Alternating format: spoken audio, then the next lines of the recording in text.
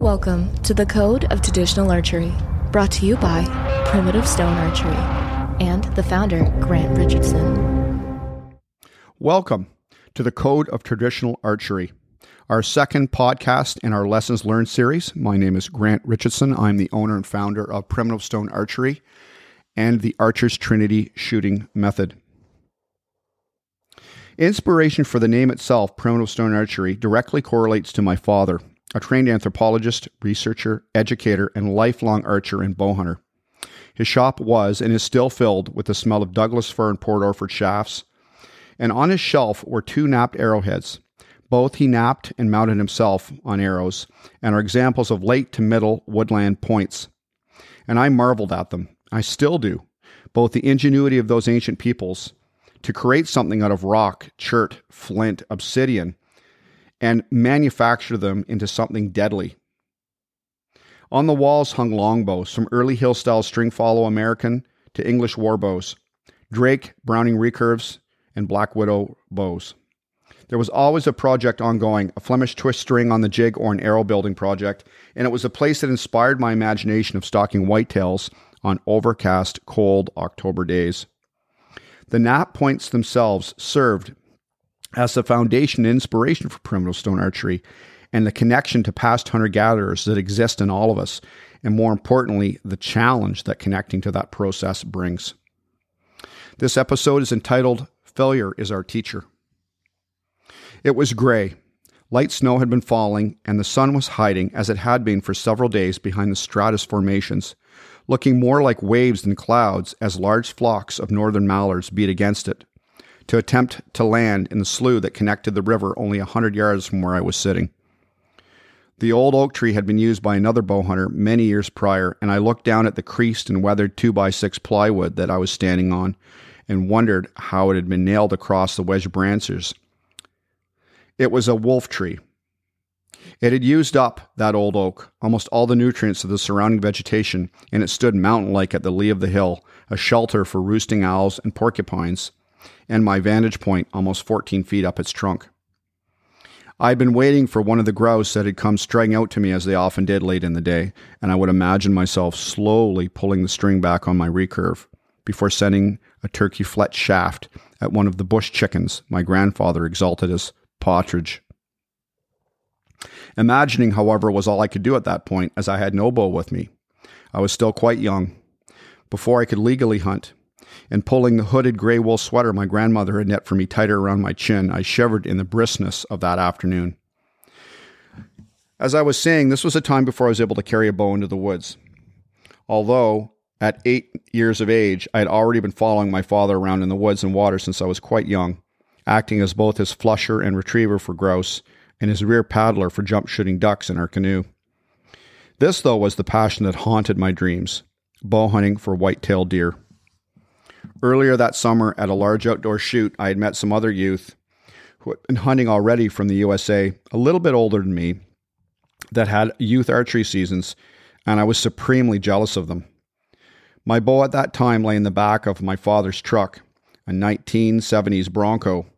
In its case, consisting of two pillowcases I'd camouflaged with brown and green magic markers and stitched together with pieces of latigo and nylon backing from one of my fly reels.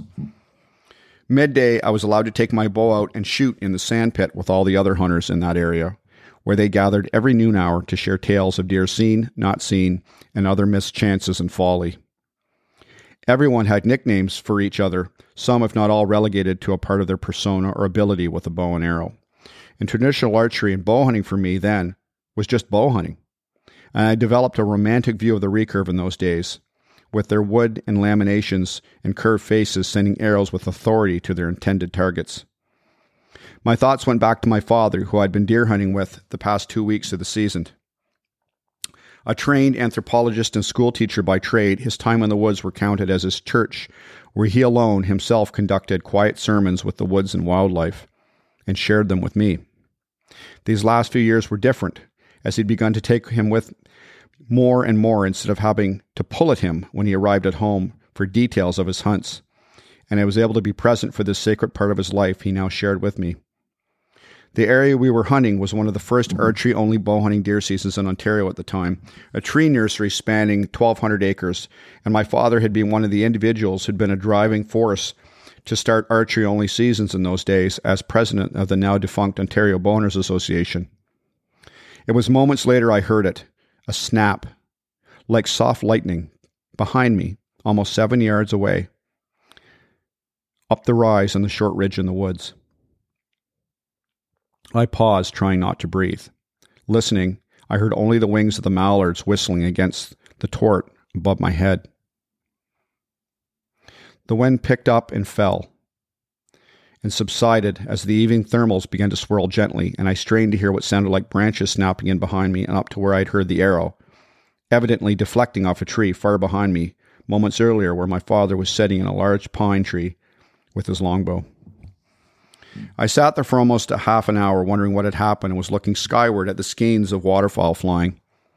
Had Dad shot a grouse or maybe a snowshoe hare? He told me he wanted one for a stew earlier that week. I was startled from my daydream by my father's voice after almost an hour. He was there in front of me suddenly, moving methodically and making no noise as he beckoned me to climb down and motioned for me to be quiet. "I got a shot," he said. My heart jumped.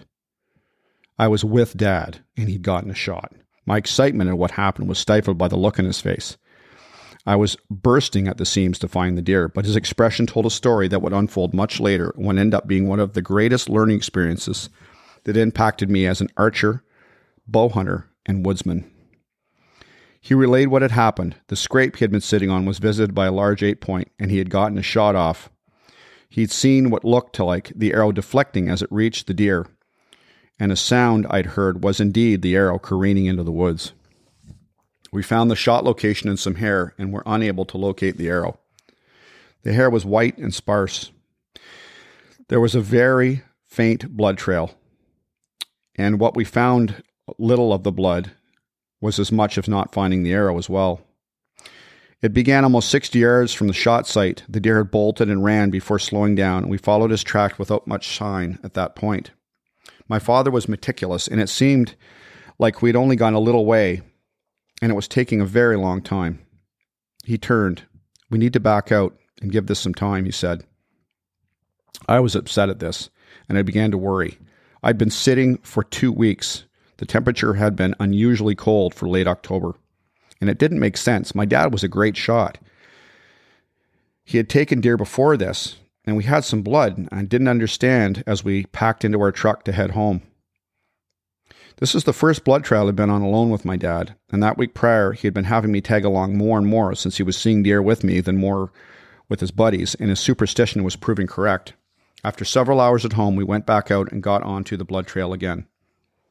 It was now midnight, a Sunday night, and while all my peers were in school, sleeping for school the next day, I was in the dark woods trailing a deer with my father. I felt special, important, a part of something much larger than myself. Driving back into the tote roads that night seemed ominous, and I recall feeling like my role of tagging along had become suddenly elevated to another status. I was not just my father's son anymore. I was his hunting partner, and he needed me. The blood had been spotty from the beginning, and we soon found where the large deer had bedded down, and it didn't look good. There was little to no accumulation where he had laid down and gotten up and walked from the temporary bed in the light skiff of snow, and it looked like he'd even tried to feed. My father moved slowly and at times on his hands and knees, crawling and stopping. The snow was quite sporadic. At times I had no idea what he wanted me to follow or tag with the orange paper trail marking tape, but as we went on at a snail's pace, I realized it was actually the track of the deer, a broken twig or leaf that had been stepped on, and not just the buck's blood, which was extremely sparse, that I was flagging and helping him locate. That was the start of a long night. The season was over at the end of the next day, and my father knew the woodlot would be full of hunters looking to fill their tags and likely walking all over the track. The snow on the ground was light, and there were patches here and there as the buck track entered a swamp that became a large bedding area. We pushed our way very carefully through the dense cover, swamp maple and tag alders, combined with soft ground and tangles. We had to crawl over several yards at times, and I was growing tired, wet, and cold. My father pushed on slowly, and helped me look for sign, ensuring he was still on the right track. Is that literally what we were following at that time? Track. He would pause and check the trees as well from time to time and stop and wait for minutes at a time that seemed like hours to me in my youth. It was now early morning. We had been on the track for almost 6 hours, and as we crawled out of a pocket of alders into a small clearing, I looked up at the sky, my hands holding a tiny flashlight that had been given by my grandfather, and I held it up like a blazing torch to ward off the darkness. We stopped and sat for a moment. My mind thought of all my friends in their beds sleeping. In only a few hours, they'd be getting up to school. The wind bit at my face, and I began to feel for the first time that the world was much bigger than I'd realized before. Time changed for me, and somewhere deep down, something far more ancient than I could ever imagine was touching me. My father turned to me, and I could see him in the ambient light waving me forward, slowly to him. His face had changed and looked calm and centered. He sat down kneeling in the snow, and somehow I knew that he wanted me to follow. We kneeled together like we were giving credence and honor to the darkness and clouds swirling around the waning crescent moon above us, and he pointed with his finger and whispered for me to listen. I could see nothing, and I strained to hear in the darkness and blackness that was now consuming us with our flashlights shut off. I froze in place and could hear noises in the field ahead of us. After what seemed like almost a half hour, we edged out into the clearing, and my father turned and waved me to follow him forward. We walked to the edge of a small field, and he shone his light across a large cutover that was growing up young maples. And there, standing at the edge of the field, was the buck with 3 does.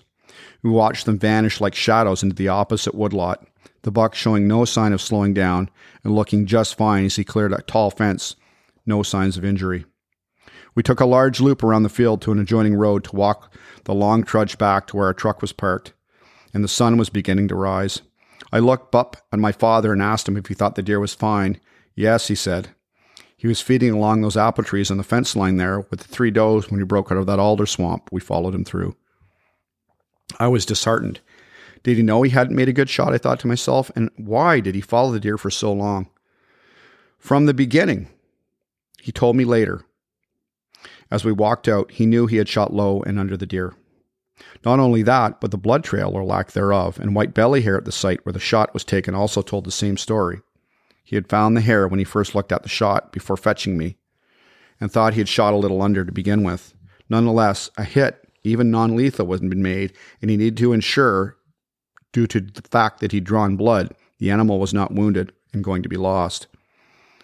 And I said, why so long? We owe the deer that much. I shot and drew blood, and we didn't give up until we were certain. This was new for me. We chatted about the whole event, and I could tell he was disappointed. But at the same time, something about being out in that cold weather and sitting for hours and pursuing the animal with me through the darkness of that night had created an education for me as a young bow hunter, even more so than finding the deer that cold night. Knowing that the deer would survive was some solace, but spending that time with him that day and the following morning going through what we did brought us closer, not just as a father and son, but in that aspect taught me to understand the difficulty that hunting truly brought. And failure that day was my teacher and my father the guide. I learned through failure that it isn't about success, and for the first time, I'd been tracking an animal, hunting, and using all the skills he and my grandfather had been teaching me until that point in my life. And I connected to a part of my ancestors that night, the pursuit of food and the responsibility that comes with it. Stewardship. I had hardened and grown as well, and I often reflect on what I would not have learned if it had been so easy to partake in the learning experience in those moments of failure and hardship in the woods. That night opened my mind to the depth of the process of what success is measured by, and more importantly, the lessons that failure teaches us in connecting to our primal nature, in facing those failures head on, forging the iron in our souls to survive in adversity and an ancient resilience.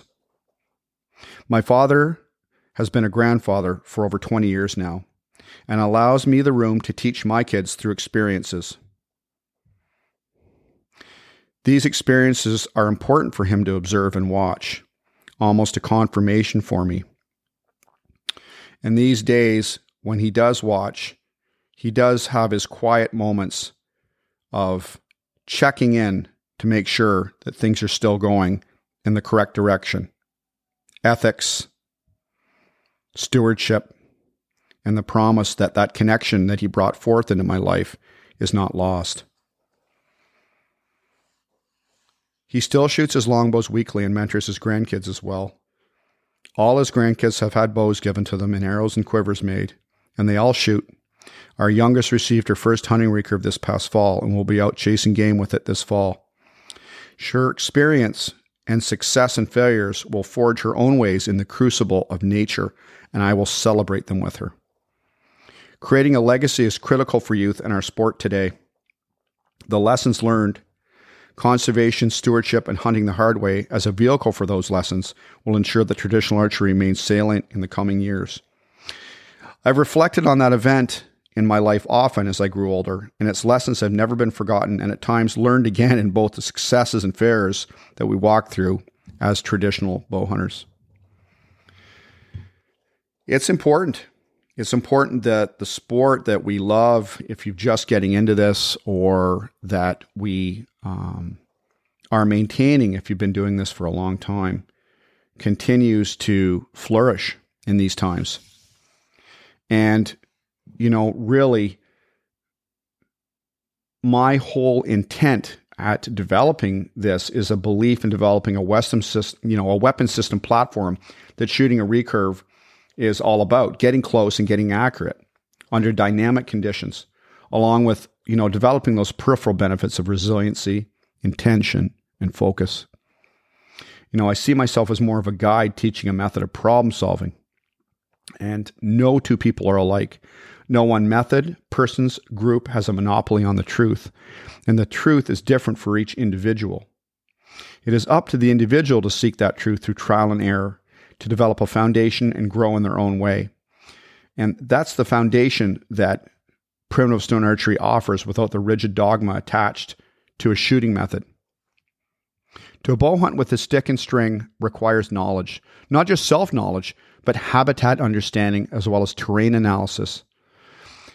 This results in an intimate connection with the environment, a process that is an art form that requires discipline and commitment and will teach you more about hunting than shooting. The fine analysis of all this is the synthesis of said process that will separate you from being an archer into becoming a bow hunter. Thank you for listening. Appreciate the feedback we got on the first episode. Our wild turkey season opens here in 2 days, and we'll be out chasing toms and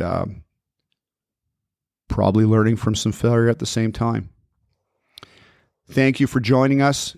Again, appreciate your feedback. Follow us on Instagram, and I encourage you to find someone to mentor and to get connected into this great sport and join an organization like Compton Traditional Bow Hunters.